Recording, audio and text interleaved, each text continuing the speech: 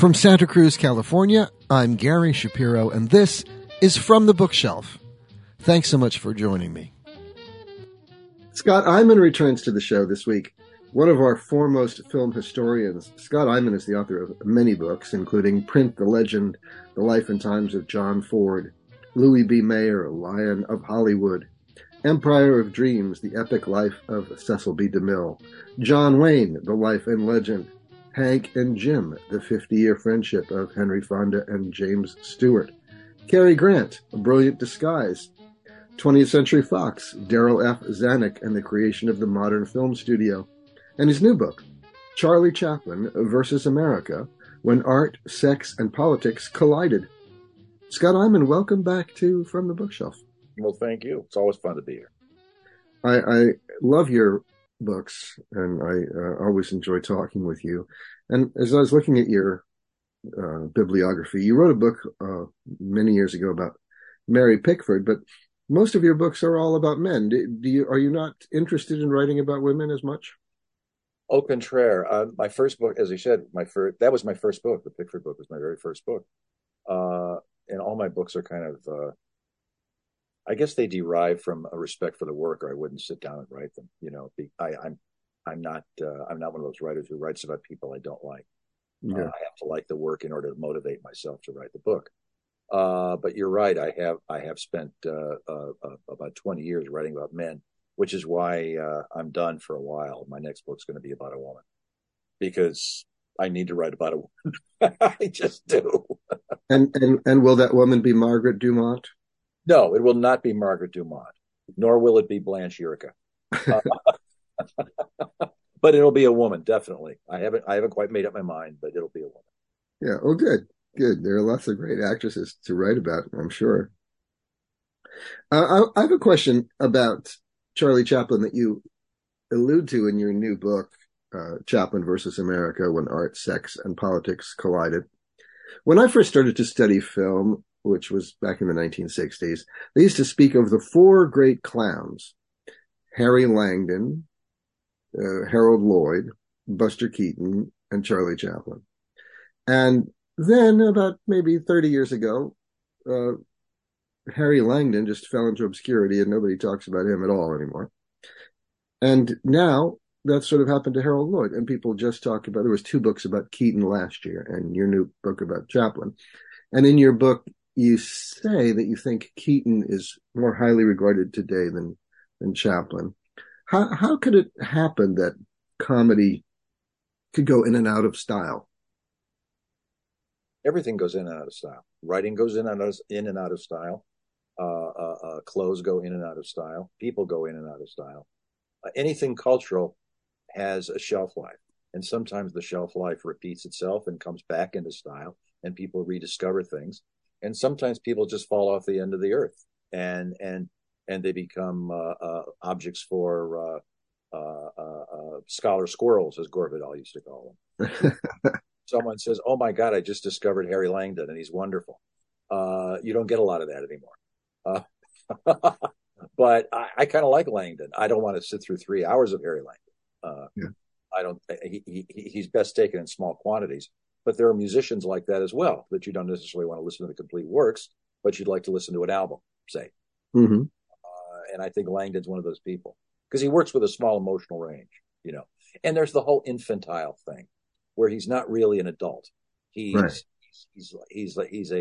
a child in a 5'7" body, essentially, and that kind of creeps people out, I think, because of our modern attitudes towards sexuality and responsibility and all the other attendant qualities that adults are supposed to have, all of which are absent in Harry Langdon. So it's a question of socialization and differing taste as the decades roll on. But you're right. There were four clowns. That's the title of a Robert Youngson documentary. Mm-hmm. Yeah. Rather good one, as I recall. I haven't watched it in 20 years, but I liked it at the time. And I still think Lloyd's a wonderful comedian, because he's just a brilliant structuralist of comedy and discomfort, really. The fact that we just watched Safety Laughs the other day, on Silent Movie Day on TCM. And my wife and I both got completely wrapped up in it again for probably the seventh or eighth time. In fact, Lloyd was my entry drug into silent movies when I was 12 years old. So I have a great deal of residual affection for Harold Lloyd. But the fact that Harold Lloyd played what he played, a nice guy, a nice middle class kid, young man trying to get ahead in the commercial environment and find himself, I think works against him because he doesn't have any rough edges to be sanded off, you know? Yeah. Audiences like something a little off kilter because they're used to a little off kilter. We live in the age of David Lynch and Yorgos Lanthimos and other directors and artists who don't play. They're not playing to. They're not trying to hit the ball 200 yards down the middle of the fairway. You know, there's enough of that. We get enough of that in Marvel movies.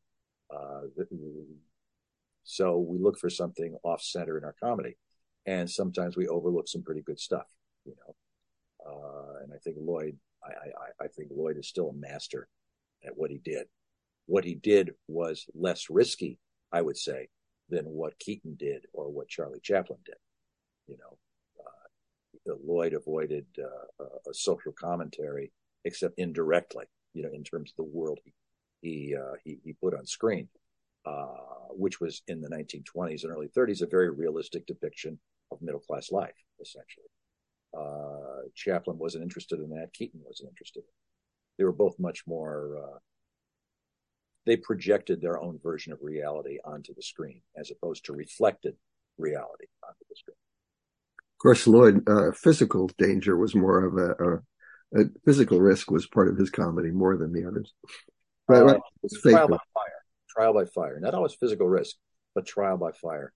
The Lloyd character has to go through hell and back in order to become an adult, in order to become a mature man, in order to win the girl. Yeah. I was thinking about the Marx Brothers recently because I think the Marx Brothers have suddenly fallen into obscurity. They were very popular for not only their entire careers, but then in the 1960s and 70s, they had a huge revival. But I think today, when you look at the Marx Brothers, because of attitudes that affect Charlie Chaplin too, one of the Marx Brothers is constantly physically chasing girls. One of the Marx Brothers has a dialect. Favorite Marx brother, by the way. Harpo is my favorite Marx brother. Yeah. It says something about my lack of character, but go on. And Chico is a dialect comedian, and that's not something that people like today. And Groucho is also lascivious, and many of his jokes require a context. You know, when he says, "My friends, there's nothing like liberty except Collier's and the Saturday Evening Post." But you have to know what he's talking about to get the joke, right? Yeah, exactly. Also, the Marx Brothers are very overtly anti convention. You know, they're anarchists by nature. All their comedy is based on overturning respectability, whether it's destroying the opera and the orchestra swings from Il Trovatore into Take Me Out to the Ball Game.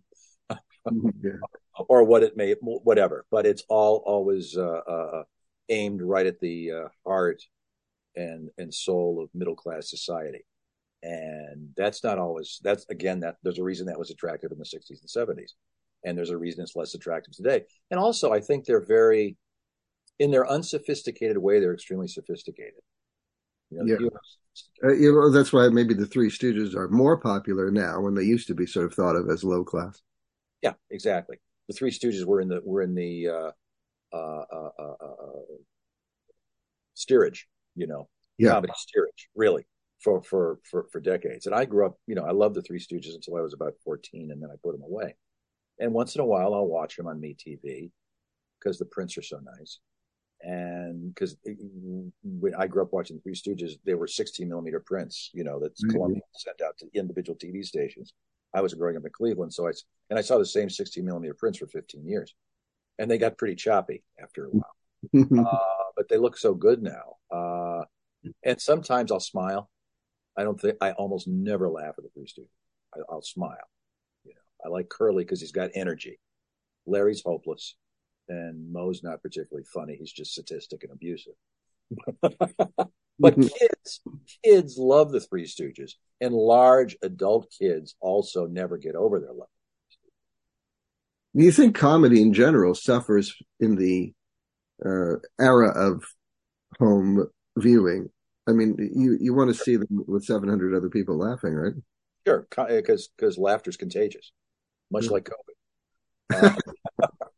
But no, laughter is truly contagious, and that's why Lloyd is very. Watching Harold Lloyd by yourself, you don't get it, and you don't get Chaplin. And see, Keaton is not a laugh riot because Keaton operates on in a kind of abstract level. You know, you chuckle at Keaton and you marvel at Keaton, but he's not a laugh riot. I can't think of a Buster Keaton equivalent to the feeding machine sequence in modern times. Yeah. You know, which can destroy an audience seeing it for the first time or the second time. Keaton's not like that. Keaton is more like a surrealist. He's close to the Miro, you know, than he is to a realistic painter. Well, do you think if you compare Keaton and Chaplin, do you think Keaton is a better actor? He played more diverse characters certainly than Chaplin did. Well, Chaplin stumbled onto a universal character. I don't think that was his intent. I think he was, as he writes in his memoir, he was just trying to put a costume on because they were shooting a movie and they needed him on the set in a half an hour. So he went in the prop room and threw something together. And I don't doubt it. I'm sure that's absolutely true because he did not use that character in vaudeville, in English vaudeville or in American vaudeville. He played a comic drunk usually in vaudeville, which he did several times in the movies because it was easy for him. And whenever he was stuck, he'd go into a drunk act, you know, because he knew it worked and he knew he was good at it. But he threw the costume together immediately, and lightning struck. Lightning struck with the Keystone. Lightning struck with the audience in America. Lightning struck with the audience all over the world. So because he came from a background that would have had to climb up on a ladder to become impoverished, really god awful poverty. He was not inclined to simply cast that idea aside. He decided, okay, well, this is working for me, so let me see where I can take it. And before you know it, in a year or so, he's committed to the character, and the character is a worldwide phenomenon. And he stuck with it for over 20 years, till 1936, modern times, at which point he kind of sidled away from it, except the Jewish barber and the dictator is sort of like the tramp up until the ending when he steps outside of the Jewish barber and speaks as Charlie Chaplin. Steps outside of the movie, really, doesn't he? Oh yeah. He's talking to the non-Jews of the world at the end of it. Absolutely. Yeah. Speaking for the Jews, on behalf of the Jews, to the non-Jews of the world, and to everybody else that was about to be slaughtered by Hitler. Well, let's take a moment and listen to that speech. Here's Charlie Chaplin stepping out of character to give a speech at the end of his film, The Great Dictator. I'm sorry, but I don't want to be an emperor. That's not my business. I don't want to rule or conquer anyone. I should like to help everyone if possible. Jew, Gentile, black man, white. We all want to help one another. Human beings are like that. We want to live by each other's happiness, not by each other's misery. We don't want to hate and despise one another. In this world, there's room for everyone, and the good earth is rich and can provide for everyone. The way of life can be free and beautiful, but we have lost the way. Greed has poisoned men's souls, has barricaded the world with hate, has goose-stepped us into misery and bloodshed. We have developed speed, but we have shut ourselves in. Machinery that gives abundance has left us in want. Our knowledge has made us cynical, our cleverness hard and unkind. We think too much and feel too little. More than machinery, we need humanity. More than cleverness, we need kindness and gentleness. Without these qualities, life will be violent and all will be lost. The aeroplane and the radio have brought us closer together. The very nature of these inventions cries out for the goodness in men, cries out for universal brotherhood, for the unity of us all. Even now, my voice is reaching millions throughout the world. Millions of despairing men, women, and little children, victims of a system that makes men torture and imprison innocent people. To those who can hear me, I say, do not despair. The misery that is now upon us is but the passing of greed. The bitterness of men who fear the way of human progress. The hate of men will pass, and dictators die. And the power they took from the people will return to the people. And so long as men die, liberty will never perish. Soldiers, don't give yourselves to brutes. Men who despise you, enslave you, who regiment your lives, tell you what to do, what to think, and what to feel, who drill you, diet you, treat you like cattle, use you as cannon fodder. Don't give yourselves to these unnatural men, machine men with machine minds and machine hearts. You are not machines. You are not cattle. You are men. You have the love of humanity in your hearts. You don't hate, only the unloved hate, the unloved and the unnatural. Soldiers, don't fight for slavery, fight for liberty. In the 17th chapter of St. Luke it is written, the kingdom of God is within man, not one man nor a group of men, but in all men, in you. You, the people, have the power to create machines, the power to create happiness. You, the people, have the power to make this life free and beautiful, to make this life a wonderful adventure. Then in the name of democracy, let us use that power. Let us all unite.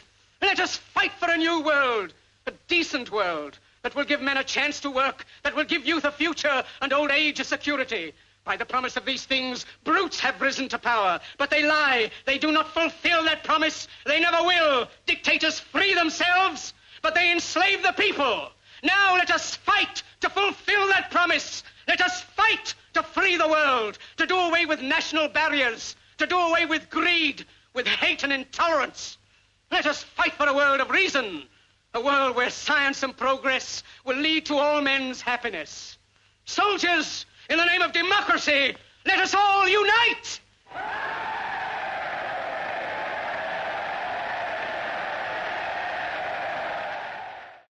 That was Charlie Chaplin from the film The Great Dictator, made in 1940. We are talking with Scott Eyman, whose new book is called Charlie Chaplin versus America, When Art, Sex, and Politics Collided. Scott Eyman, as you point out in your book, Charlie Chaplin paid a price for making that speech. There's usually a price to be paid for premature anti-fascism. And The Great Dictator is the ultimate example of premature anti-fascism. The studios were reluctant to make films that would antagonize the German audience, or what? It was a top-down thing. The motion picture,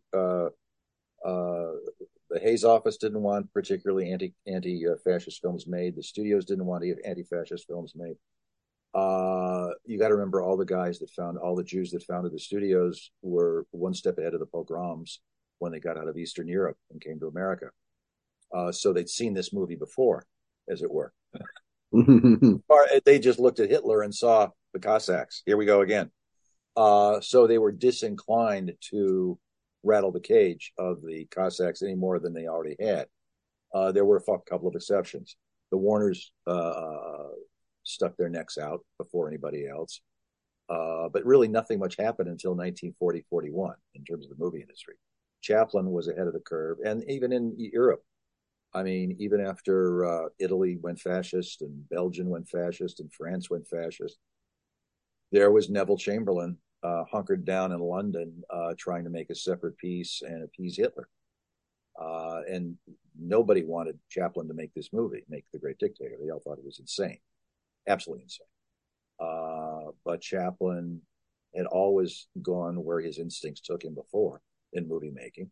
He'd made 2 silent movies in the 1930s after silent movies were dead, and they were both hugely successful and financially profitable. So, and the audience had followed him in spite of the fact they were silent movies and nobody was making silent movies. So I'm sure in the logical portion of his brain, he thought, they'll follow me. And they did. And they did. The audience did follow him. The Great Dictator was a huge commercial hit and very successful critically, although a lot of people took exception to the final speech because he does step out of character and address the audience. At that point, it was the longest movie he'd ever made as well. Oh yeah, it's 2 hours and 4 minutes, 2 hours and 5 minutes. It's a long movie. And most comedies are one scene I could do without. I've always thought, no, because at one point, just as the film was opening, because people said this movie's long, and he said he sweated everything out of it. And if anybody had any of the writers had any ideas about what to cut, please let me know. And I've always thought the business with the coins in the cupcakes just before we go to the last segment of the picture. I've always thought we could do without the business with the coins and the cupcakes.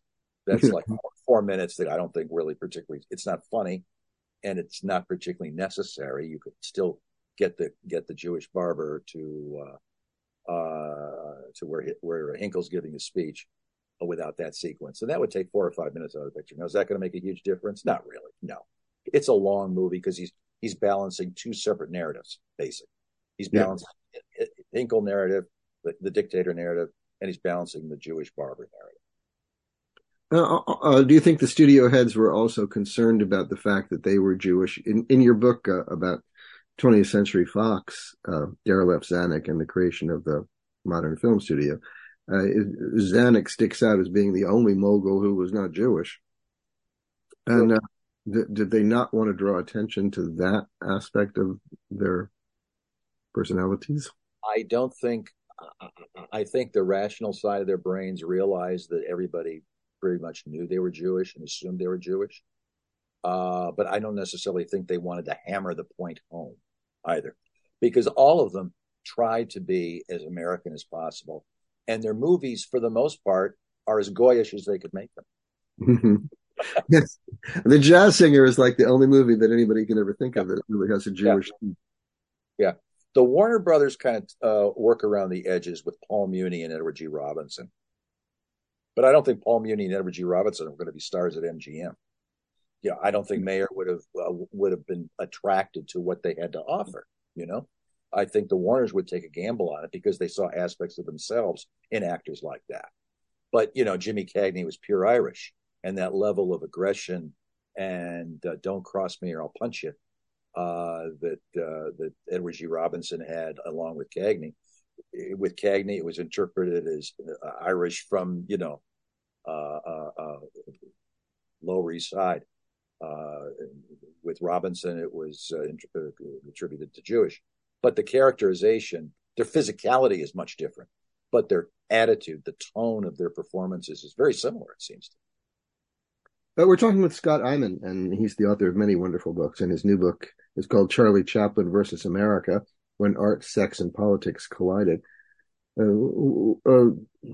Clark Gable. I always wonder what would have been wonderful to see a movie with Clark Gable and Humphrey Bogart in it together. They would have been great together. But do you think Bogart would have? Brothers, though. Not his brothers. No.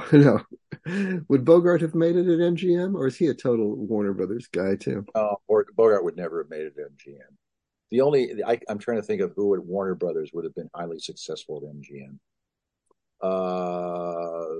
Ann Sheridan. Not Betty Davis. No. I mean, she and Mayer would have gotten into wrestling matches.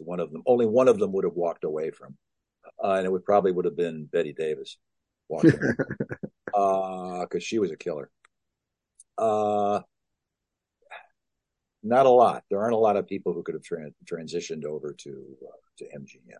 MGM was a very rarefied atmosphere, and Gable was kind of a blue collar guy. His raw sexuality, the way he would appraise a woman, Yeah. I can't think of another MGM actor who had that same dynamic. He was a one-off at MGM. Yeah. Well, maybe earlier, now you make me think of John Barrymore in that scene in Grand Hotel when he sort of pats Joan Crawford on her butt, Oh, yeah. Barrymore was always had that slightly lewd, suggestive aspect to his character. Yeah. He inhabited the role of Rouet very well off screen and on screen. Yeah. Well, let's get back to Charlie Chaplin and your book. Although the title makes a reader think you're going to just tell this one story that happens in 1952 or something, but it's a full-fledged biography of Chaplin, I think, that you've written. And is that what you set out to do? No. I wanted to concentrate on 10 years, but 12 years, 1940 to 1952. And that's the bulk of the book. Yeah. But I once I figured out, once I thought about it, I realized I could not assume a 21st century reader knew the background of Charlie Chaplin. the poverty, the years in the work, the Dickensian environment in the workhouse, learning to read and write in the workhouse, the tender mercies of the Victorian child care system. I couldn't assume they knew that his father had died at 37 of alcoholism, or that his mother was syphilitic and was a hopeless schizophrenic. So I had to basically do 30 or 40 pages of prologue to get me into the movie business. Yeah. So the reader would know who this guy was before he got successful. And then at the end, after he's kicked out of the country, I had to close the circle. I had to bring him around through his last two pictures, through Switzerland, his years in Switzerland, and through his coming back to receive his Academy Award, to close the circle, So, but that was not my intent at the time. The book is 400 pages. If I had set out to write a full-scale biography, it would be 600 or 650, frankly. I don't say I can write a book about Charlie Chaplin in much less than that. But I didn't want to do that book. I thought David Robinson's book was very good for the most part. Excellent, actually. Excellent. Well, and there's Chaplin's autobiography, which is also about 500 pages or something. In your prologue, I think it is, to your book, you quote an abandoned forward to that autobiography. So that makes me think, how did you get that? And is there another version of his autobiography that? There are many versions of everything he wrote, because he was compulsive, because he would write and rewrite and rewrite. And sometimes the differences in versions are infinitesimal. Sometimes he uses an Oxford comma, sometimes he doesn't. But he goes into another draft, and other times it's radical. So there's no rhyme or reason to what he would throw out or what he would keep, what he would finally decide to go with in terms of a final draft. Same thing with his scripts. If you look at the scripts for his talking films from Great Dictator on, they shift less radically than the silent films do. Modern Times, his original, and of course with a silent film, he didn't write a shooting script per se. He would have an outline, or what we would call an outline, 10 pages, 20 pages. But those outlines shift radically as he got closer and closer to production. And production was the trial by fire for Chaplin. Often the finished film bears a lot of resemblance to the outlines of the silence, and other times it really goes off in quite different directions. How were you able to see these alternate? The Chaplin estate has digitized everything they have. When he was kicked out of the country in 1952, it was a panic time, because everything he owned was in California, America, and he couldn't come back. Well, he could come back, but he refused to come back. There's a week or two after he was kicked out of the country in September 1952, the INS had an internal meeting, where they came around and said, if he comes back, if he challenges the revocation of his reentry permit, we have to let him back in, because he's never been committed of a crime, never been convicted of a crime. And that was the defining thing. That's how they justified deporting mafioso, for instance. They had to have been convicted of income tax evasion or running a string of girls or something, before they could be kicked out of the country. Chaplin hadn't been convicted of anything. He was simply regarded as a dangerous citizen. So the Attorney General pulled the trigger. But they couldn't have kept him out of the country if he had chosen to come back. But his back was up. He was furious. Actually, he was enraged, quietly enraged. And he was not about to be any place where he wasn't wanted. But all of his money was here, his securities, his investments, his studio was here, his stocks and bonds were here, and his film library was here in America. It was all in California. And I'm sure on that boat heading towards England, after he got the notice that he couldn't come back, I'm sure he was in some kind of emotional distress, because here he'd spent, almost 40 years playing a dispossessed waif, a dispossessed middle-aged waif living on the streets without any money or any structure or any support system. And I'm sure he could easily look at the circumstances he was entering and figure this could happen to me again, not just when I was 7 years old, but now as a middle-aged man. Luckily, his wife was a citizen. She'd been born here, Una, and she came back and did a yeoman job in cleaning out the house and all that and getting his securities and money out. And his brother, Sidney, did a yeoman job in closing down the studio. It took a couple of years in closing down the studio. And it was Sidney who shipped the Chaplin archive over to Europe, who took responsibility. So Chaplin wanted to throw a lot of stuff out. He wanted the movies. He wanted his negatives. That he knew. But he thought a lot of the paper could be tossed.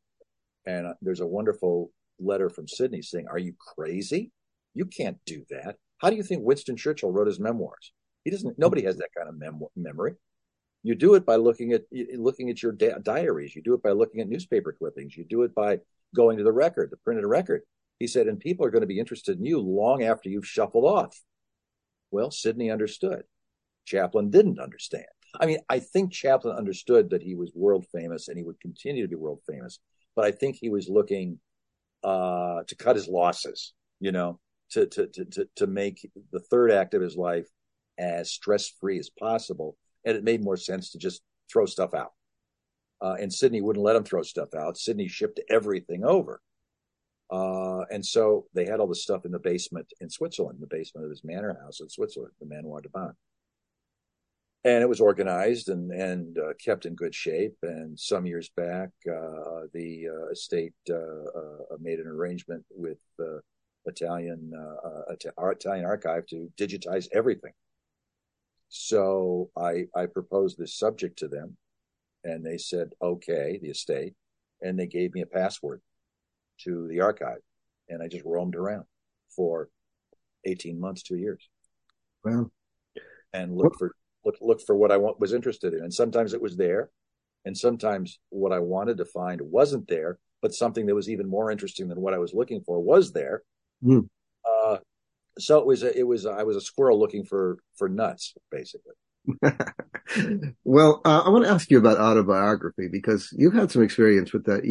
Many years ago, I guess it's 15 years ago or so, Robert Wagner was here on From the Bookshelf, and we had a lovely conversation. It was great to talk with him, and you helped him with, I think, 3 memoirs that he's written, and of course you've read. You're a scholar. You've read everybody's film autobiography, and you know so much. So Chaplin in particular, and Robert Wagner too. How honest are autobiographies? How reliable are they? Well, that depends on who's writing. My job with RJ was we saw the book the same way. And I wouldn't have done a book unless I thought he was going to be honest with me. And that took a couple of weeks of just sitting and talking about our lives, our mutual lives, his life, my life. The first time RJ and I met was here in Palm Beach. He came down because the reason he tapped me for this, he'd read my biography of Louis B. Mayer, Line of Hollywood. And as he told me, he said, usually when you read a book about people you knew, you don't recognize them. He said, but you were writing about people I knew. Specifically, I was writing about Mayer's daughters, Edie and Irene. And he said, I knew Edie and Irene, and you caught them exactly. That's who they were. What you wrote about them, that's who they were. So he was interested in talking to me because I'd been able to pull that off with 2 people I never met, Edie and Irene, Mayer's daughters. So we sat and talked here in Palm Beach. And then I went out to California for a while. We sat and talked there before anything was consummated contractually, because I wanted to make sure that my name was going to be on the book. Therefore, I wasn't going to settle for anything less than what I would settle for with a book I was writing by myself. Are you in touch with him, and how is he? He's fine. He's 93. He's doing great. We go out and see him every summer in Aspen, and his wife Jill St. John. Yeah. They have a beautiful house in Aspen, and we spend time with them on a regular basis. They become huge friends. Anyway, what I was going to mention was the first time we met. We were having a drink, and he pulled out his wallet and pulled out a picture, and he showed it to me. It was a picture of his German Shepherd named Larry. So I pulled my wallet out and pulled out a picture of my German Shepherd named Cooper. He named his Shepherd after Laurence Olivier. I named my Shepherd after Gary Cooper. But we both had German Shepherds that we just adored. So there was already a synchronicity. It was pure happenstance. What are the odds that we were both dog people and both German Shepherd people? Well, that's neat. Will you tell him hello for me? I'll do that. I promise. Great. But what about Chaplin's autobiography? Is it reliable? It's as reliable as most autobiographies. There are a few weird things about it. When he writes, for instance, when he writes about his youth in the theater and in vaudeville with the Carnal Company in England, he invariably makes himself a year or two younger than he actually was at the time in the incident he's writing about. And it's too consistent for it to have been an accident. And what I think he was doing is trying to make himself seem more precocious. He was extremely precocious as a performer, as an artist, extremely. But he wanted to nudge that a little bit and make himself seem like some sort of a brilliant native-born genius. So when he's actually doing something at the age of 16, he writes it as if he's 13 or 14, So when you cross-check stuff like that, you figure it out. But he's now, of course, so much of all the English theatrical trade papers are digitized. So you can check out when he was actually playing in what theater and then, figure out the math from his birth date and see how old he was. And he's always nudging it to make himself a little younger than he was, which I find kind of endearing because there's a vulnerability to that, And Chaplin's character, his screen character, was always very vulnerable. In life, he tried to project something a little less vulnerable, even though he was extremely vulnerable as a human being as well, or else he couldn't have made those films. Yeah, I mean, so to answer your question, yes, but yes, it's emotionally reliable. It's also very reliable in its kind of weird psychological tick he had. As I think I write in the book, he was an extraordinarily self-contained human being. There were only a few people that he really got close to. Douglas Fairbanks Sr., his brother Sidney, Una, his last wife. I'm trying to think of anybody else. Not too many. And when Douglas Fairbanks was his best friend, they were very close. And when Douglas Fairbanks died young. He was 56, I think, when he died in 1939. And he didn't insert anybody else to fill that emotional relationship of a best friend, a best male friend. There was nobody else. He would be tight with somebody for a year or two or three, and then he would drift away from them and substitute somebody else in a way that he never did with Fairbanks. They just bonded quickly, almost as soon as they met in 1914. No, it's 15. They met in 1915. And the relationship never really deviated from that. But that was about it. That was his best friend. And when Fairbanks died, he did without a best friend, really. He had relationships of varying degrees of intimacy, but nothing remotely like what he had with Fairbanks. So only a few people, and I suspect that's because very early on, he learned not to trust a lot of people, except Charlie. He learned that he had to rely upon himself because there was, and Sidney, because Sidney never failed him. Sidney was always there when Charlie needed him. And if Charlie didn't need him, Sidney was still there, making himself available. Say, I'm over here if you need anything, right here. I love you dearly. I'm your brother. And by the way, would you write me a letter once in a while because I don't know what's going on? It's a refrain, and Sidney was a good correspondent and always writing letters, and Charlie was a terrible correspondent. Rarely wrote letters. I mean, you had to blast to get a letter out of Charlie Chaplin. And almost every letter Sidney sent him, he said, you could write me back. He said, when I get a Christmas card saying from the Chaplin studio, it's like a knife through my heart, you know? Oh. That was Charlie. He was very, very self-contained. And I must say, it comes in handy when the entire security infrastructure of the United States is climbing up your butt, which is what happened to him.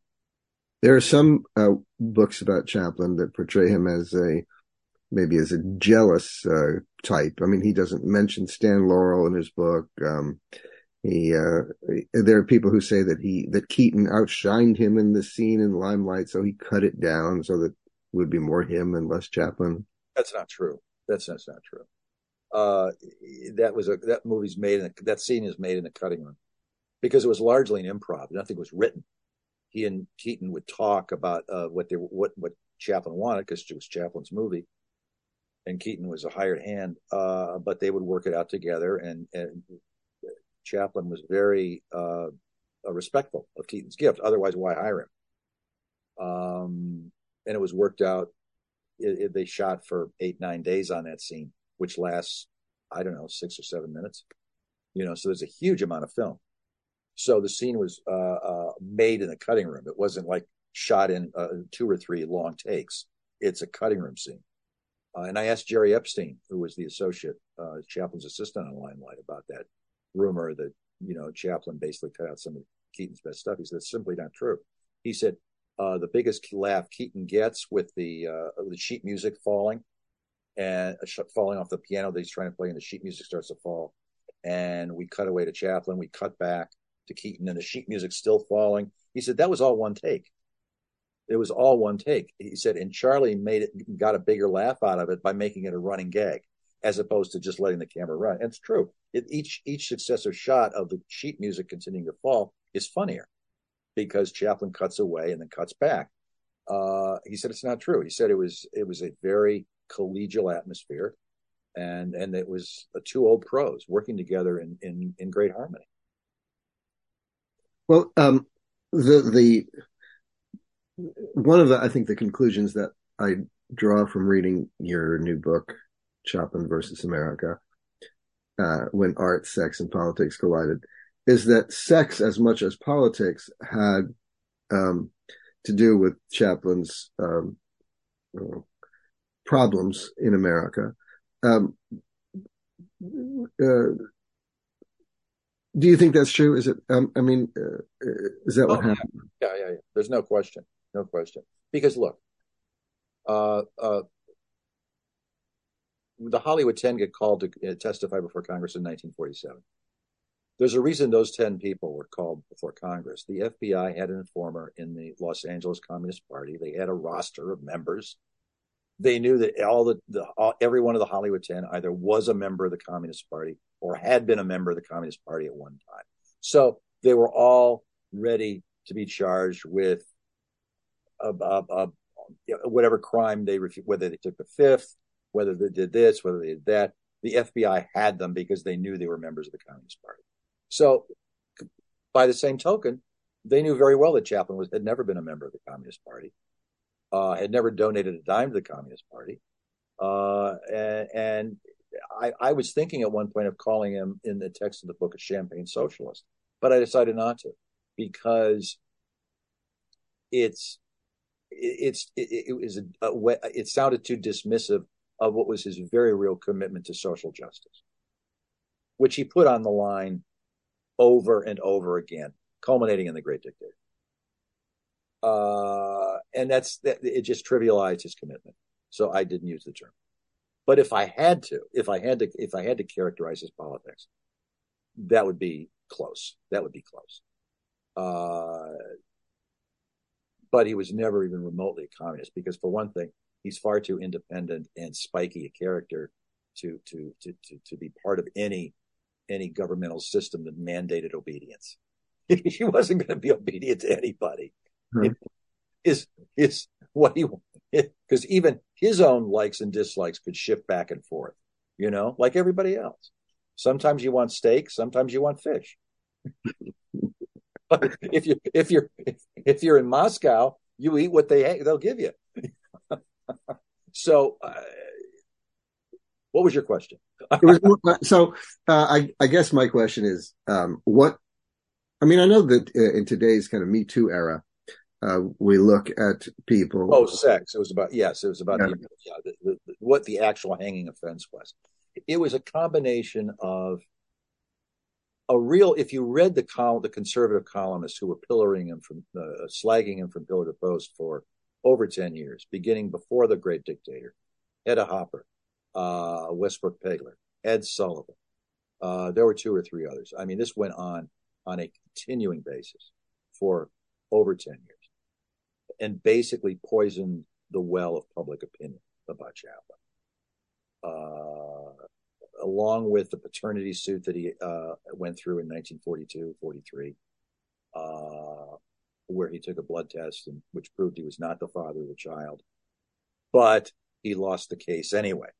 That's how unpopular he was, and California courts refused to hear his appeal. That's how ugly this was, how much public opinion it turned against him. Because a blood test was not dispositive in 1942 California. It didn't become definitive for 3 or 4 years after that, after which it would have been a moot point because the blood test proved he wasn't the father. Goodbye and good luck to you, But his timing was bad. He had a relationship with Joan Barry, but it had ended before the child was conceived. And she came after him and named him as the father of the child. And that was a huge deal. I mean, the Hearst press slagged him for several years. The Chicago Tribune press slagged him, but the conservative syndicates slagged him. And it was difficult. And then he married Una O'Neill, who was 18 at the time, and he was 53, which seemed to confirm the worst, of the narrative. Of course, they stayed married for the rest of their lives and had 8 children together, but that was all in the future. Nobody knew. And then he made Monsieur Verdoux, which, as I write in the book, was a black comedy before black comedy was invented. Mm-hmm. And was definitively the wrong movie at the wrong time for the wrong audience. And his first flop. It was a financial flop. It was a critical flop. It was regarded as proof positive that he was a misogynist and completely out of step with mainstream America, which in fact he was. He always was, right? He made silent movies. Yeah, he always was. He was very much, he considered himself, no matter how rich he got, he regarded himself as a damaged child and a member of the underclass. Always. And that never changed to his dying day as an extremely wealthy man in Switzerland. And he understood the dichotomy, and he understood the difficulty of that on some level, but that was the way he felt inside, and the character that he portrayed on screen was an outgrowth of that inner conviction of who he was at his core. At his core, he was not a rich man living in Switzerland. At his core, he was a dispossessed child. To get back to the Me Too thing for a minute, a lot of, now that we are so enlightened, and when we look at older films now, we find it hard to tolerate certain things. And even filmmakers who are long gone, like Jerry Lewis, for instance, have been criticized for their behavior. I mean, 2 women accused Jerry Lewis of rape, which is a lot different than anything that had happened in Charlie Chaplin's life. And, of course, Woody Allen, his film career has kind of ended as a result of accusations, even though he's been, like you say, with Una O'Neill. Woody Allen has been married to Sun Yi for 25 years or something, and it's obviously the love of his life or whatever. Why hasn't it happened to Chaplin? How come people don't say, "Oh, I'm not going to watch that pedophile's films"? I think because it's a long time ago. I think in that sense, time has worked to his advantage. I think people, don't know all the grim details. And in all honesty, he didn't specialize in young girls. There were a lot of age appropriate women too. He specialized in women, is what he specialized in, and some of them were below 18, and the considerable number of them were far past 18. There were a lot of women in their 20s and 30s, some famous, some not. So it wasn't an exclusive thing with him. He was and as he wrote in his memoir, though, and he was very honest, and this is true, that he was only really responsive to the idea of recreational sex when he was between pictures. When he was on a picture, he worked all day at the studio, left about 7 or 8 p.m., went home and collapsed in bed. That was it. There was nothing extraneous going on. But he would take 3 and 4 and 5 years off between pictures. So right. there was ample opportunity for entertainment, shall we say? But I think the underage thing has been slightly overemphasized. 3 of his 4 wives were underage. So I guess there's a proclivity there. Except, no, I'm sorry, 2 of his 4 wives were underage. Una was of age. She was 18. But not by much. He obviously knew her before she was 18. He what? He must have known her before she was 18. Yeah. Certainly they were dating, but I mean, I don't know to what extent the relationship had gone. Nobody does. Well, in terms of the troubles he had, who was a worse enemy, Hedda Hopper or J. Edgar Hoover? Well, the guy that pulled the trigger on kicking him out of the country was James McGranary, who was a Democrat. He was Harry Truman's attorney general at the end of Harry Truman's term, 1952. And while McGranary was a Roosevelt New Deal guy, he was also an ardent Catholic, and he was certainly offended by Chaplin's relationship with Joan Barry, and probably also offended by Monsieur Verdoux if he'd gone to see it. He wouldn't have found it amusing in the least or stimulating in the least intellectually.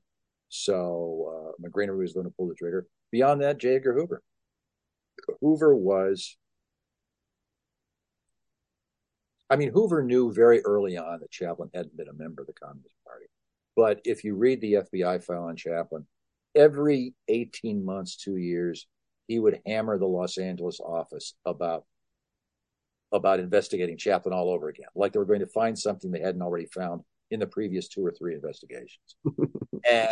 And then he would get, in 1948, 49, the INS got involved. And basically they were waiting for him to leave the country because they couldn't get him any other way, except by revoking his reentry permit, because he'd never become a citizen, which was a big deal for the right-wing press, because they were able to run with that and imply that he was somehow un-American because he had chosen not to be an American, which was basically unjust, because as his friend Max Eastman said, they didn't want to understand what was going on with Charlie. Eastman said, Charlie was born in England and became rich and famous in America. If he'd been born in America and become rich and famous in England, he wouldn't have become an English citizen either, because Chaplin, to his core, believed that nationalism was insane, that the French being obsessed with their Frenchness and the Germans being obsessed with their Germanness, and everybody being obsessed with whatever their national place of residence was basically the foundation upon which wars were built. And without that, people are much less likely to kill each other, because they're not they're not protecting their turf emotionally, psychologically. He said, if America was ever invaded, I would fight. I would sign up and I would fight. I don't know what good a comedian's going to do, but he said that. And both of his sons were in Patton's army, Third Army, during World War II. And Sidney saw combat, and it was horrible. And it all just confirmed his father's feelings about war and nationalism. But that was his core belief. And he always said, I'm a citizen of the world, which only antagonized conservatives.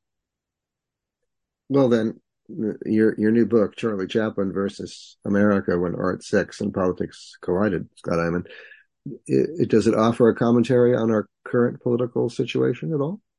Oh, sure. No question.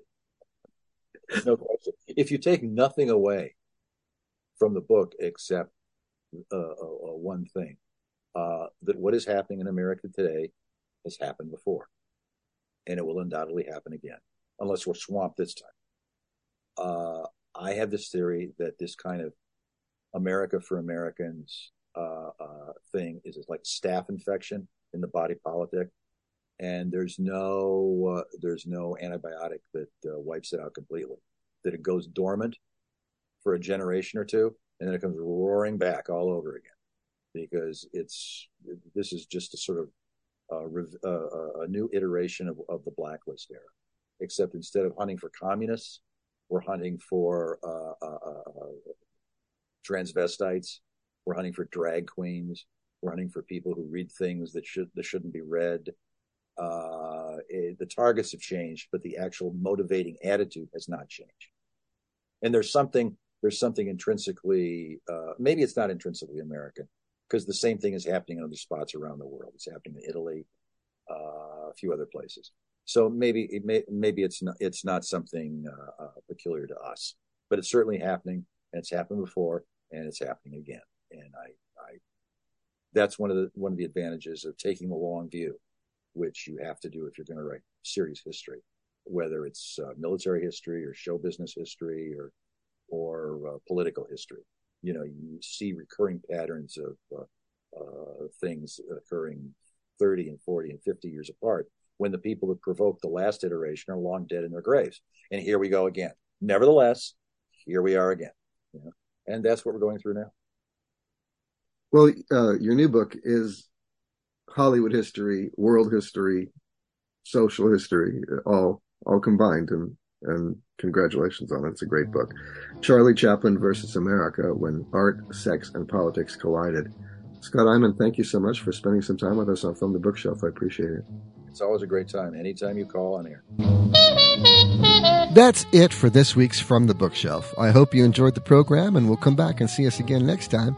In the meantime, you can check out our website at FromTheBookshelf.com. You can subscribe to our podcast wherever you subscribe to podcasts. You can even get your smart speaker to play From the Bookshelf by saying, "Alexa, play Gary Shapiro's From the Bookshelf." And she will. Until next time, for From the Bookshelf, I'm Gary Shapiro. Take care. See you soon.